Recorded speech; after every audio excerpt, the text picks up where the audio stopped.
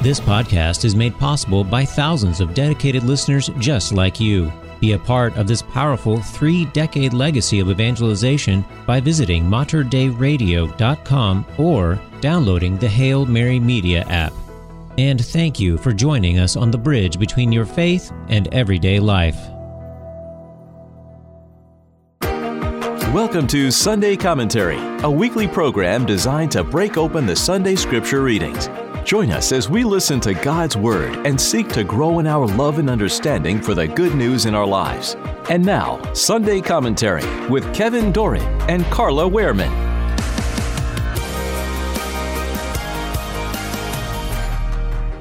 The liturgical scripture readings for the 17th Sunday in Ordinary Time. A reading from the first book of Kings. The Lord appeared to Solomon in a dream at night. God said, "Ask something of me, and I will give it to you." Solomon answered, "O Lord, my God, you have made me, your servant, king to succeed my father David. But I am a mere youth, not knowing at all how to act.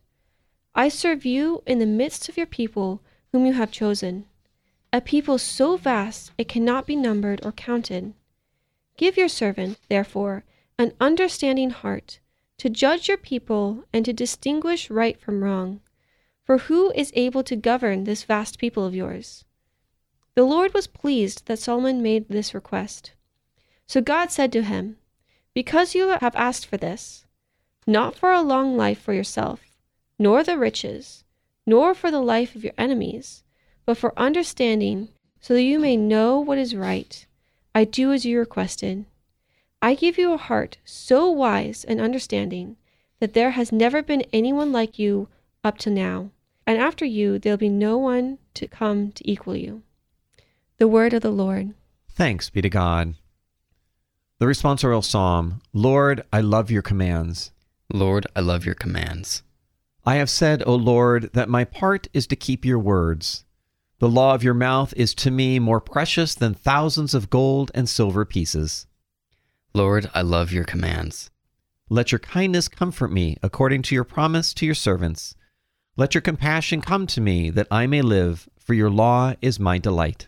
Lord, I love your commands. For I love your commands more than gold, however fine. For in all your precepts I go forward. Every false way I hate. Lord, I love your commands. Wonderful are your decrees, therefore I observe them. The revelation of your words shed light, giving understanding to the simple. Lord, I love your commands. A reading from the letter of St. Paul to the Romans. Brothers and sisters, we know that all things work for good for those who love God, who are called according to his purpose. For those he foreknew, he also predestined to be conformed to the image of his Son, that he might be the firstborn among many brothers and sisters. And those he predestined, he also called. And those he called, he also justified. And those he justified, he also glorified. The word of the Lord. Thanks be to God. A reading from the Holy Gospel according to Matthew. Glory to you, O Lord. Jesus said to his disciples, "The kingdom of heaven is like a treasure buried in a field, which a person finds and hides again, and out of joy goes and sells all that he has and buys that field. Again, the kingdom of heaven is like a merchant searching for fine pearls. When he finds a pearl of great price, he goes and sells all that he has and buys it. Again, the kingdom of heaven is like a net thrown into the sea, which collects fish of every kind. When it is full, they haul it ashore and sit down to put what is good into buckets. What is bad they throw away. Thus it will be at the end of the age. The angels will go out and separate the wicked from the righteous and throw them into the fiery furnace, where there will be wailing and grinding of teeth."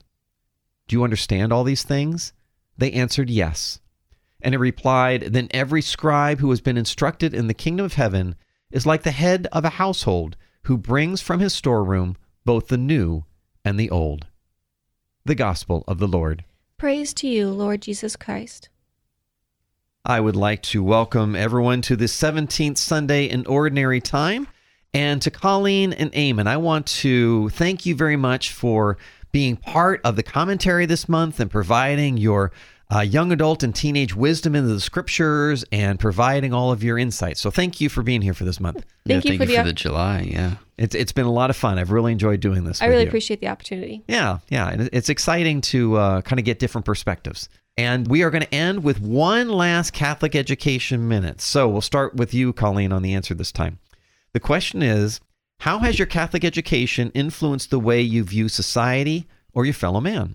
Yeah, so, Catholic education has really taught me how to act as a human being.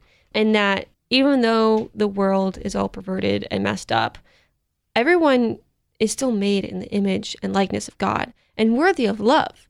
So we really must combat the sin, not the sinner. God loves your worst enemy 1,000 times more than how much you love your favorite person. I think that's just wild. Like, his love is so much more infinite than ours. This is so great. Yeah, hard to think about sometimes. Yeah. hard to believe sometimes. Especially if you really hate someone. Yes. Eamon, what about you? Yeah, well, definitely with a Catholic perspective, you get to see the depravity in our modern culture, from the stuff in our school systems to mainstream media and even the stuff on our phones sometimes. I mean, it's everywhere. And that kind of cuts to the point of our problem. The West in general kind of has lost the meaning of virtue. And us Catholics, we have the duty to reestablish the proper virtues in our modern society today. Not the fake ones that they like to make us believe, like pride. Right. How important that is. And so for folks who have young families out there, again, we want to encourage you to pick up that strong Orthodox Catholic education as you see best fit in your family, because it does have a very important role in our society and does impact society. So thank you for sharing those over this past month. I appreciate that. We read from the first book of Kings and with Solomon, and I want to provide just a little bit of a background here, where Solomon, if you might remember, is actually the second son of David and Bathsheba. This came out of 2 Samuel 12. And Solomon had just married the king of Egypt's daughter, and then God appears to Solomon in a dream and says, "Ask something of me, and I shall give it to you." Yeah, and his response is so full of humility, where he says, "You have given me so much responsibility, and I am just a child. Like, how can I do this? Please give me the ability to do this." And that really reminds me of when God called Moses in Exodus. He appeared to Moses and basically said, "Hey, lead my people." And Moses was like, "I can't do that. Go call someone more capable." But God said to him, "No, I chose you for a reason." And he helped him do his mission. And we're just like Solomon. We're just like Moses. We are so inadequate for God's grace and help. But if we pray and say, "Hey, I want to do your will, help me," he will provide that strength to us. Yeah, and he did this as a mere youth. So as you folks are talking, I'm thinking about, if God asked me that question when I was, say, 18, I probably would have said, "Hey, God, I'd like to be taller," or "I'd like to be more handsome," or, "You know what? Why don't you bless me with a cool sports car?" Right? I mean, that's where I was when I was 18. Oh my gosh. but not Solomon. Solomon asked for wisdom. He wanted to judge right from wrong. And wisdom is different than knowledge, which is just, say, knowing things. Wisdom is a virtue of the mind where we incorporate knowledge to understand the truth. We understand the consequences of objective good and evil. And it's the fortitude to do what is right, not what is easy. And what did God give him? An understanding heart, because that is where wisdom resides. Knowledge is knowing tomatoes are fruit. Wisdom is knowing not to put it in a fruit salad. Exactly. Ah, there you go. That's why we had you on this month. Thank you.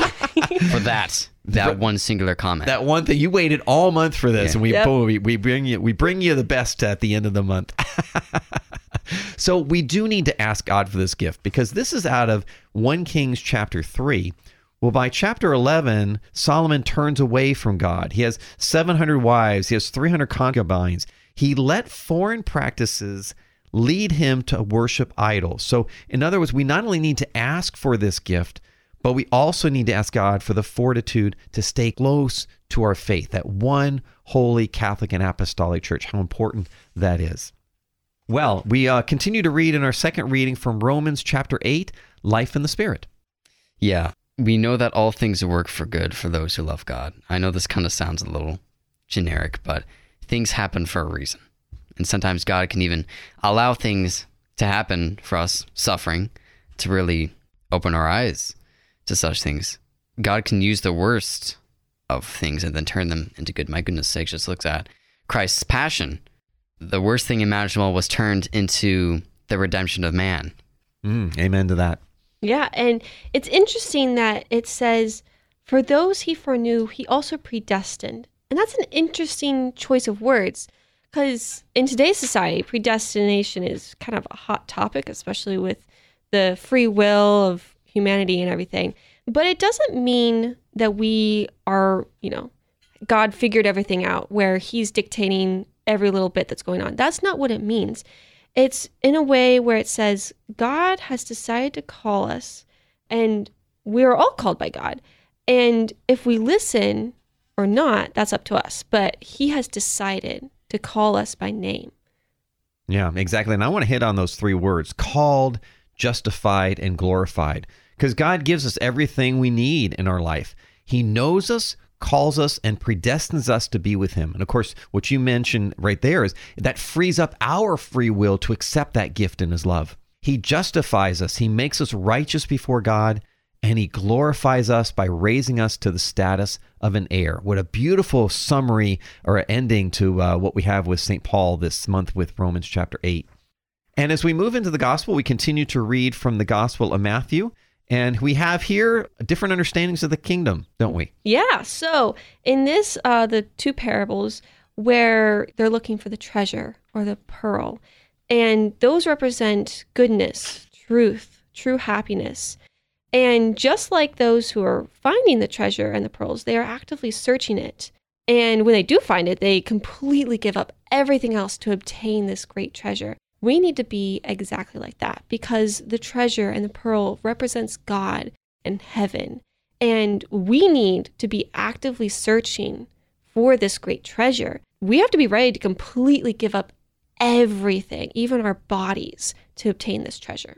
Yeah, do we treat heaven like a treasure? And, what things in our lives have we elevated maybe a little bit too much? Remember, idolatry isn't just for specifically idol worship, but it also extends to what have we placed above God as well in our priority list.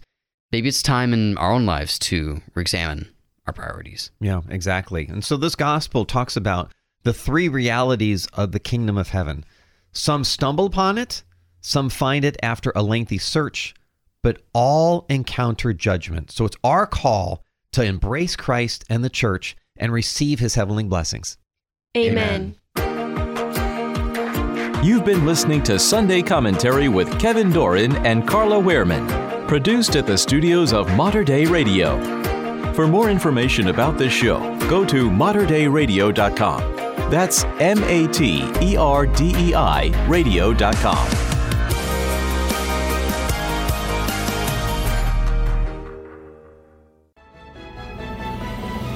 If you enjoyed this podcast, please consider sharing it with a friend.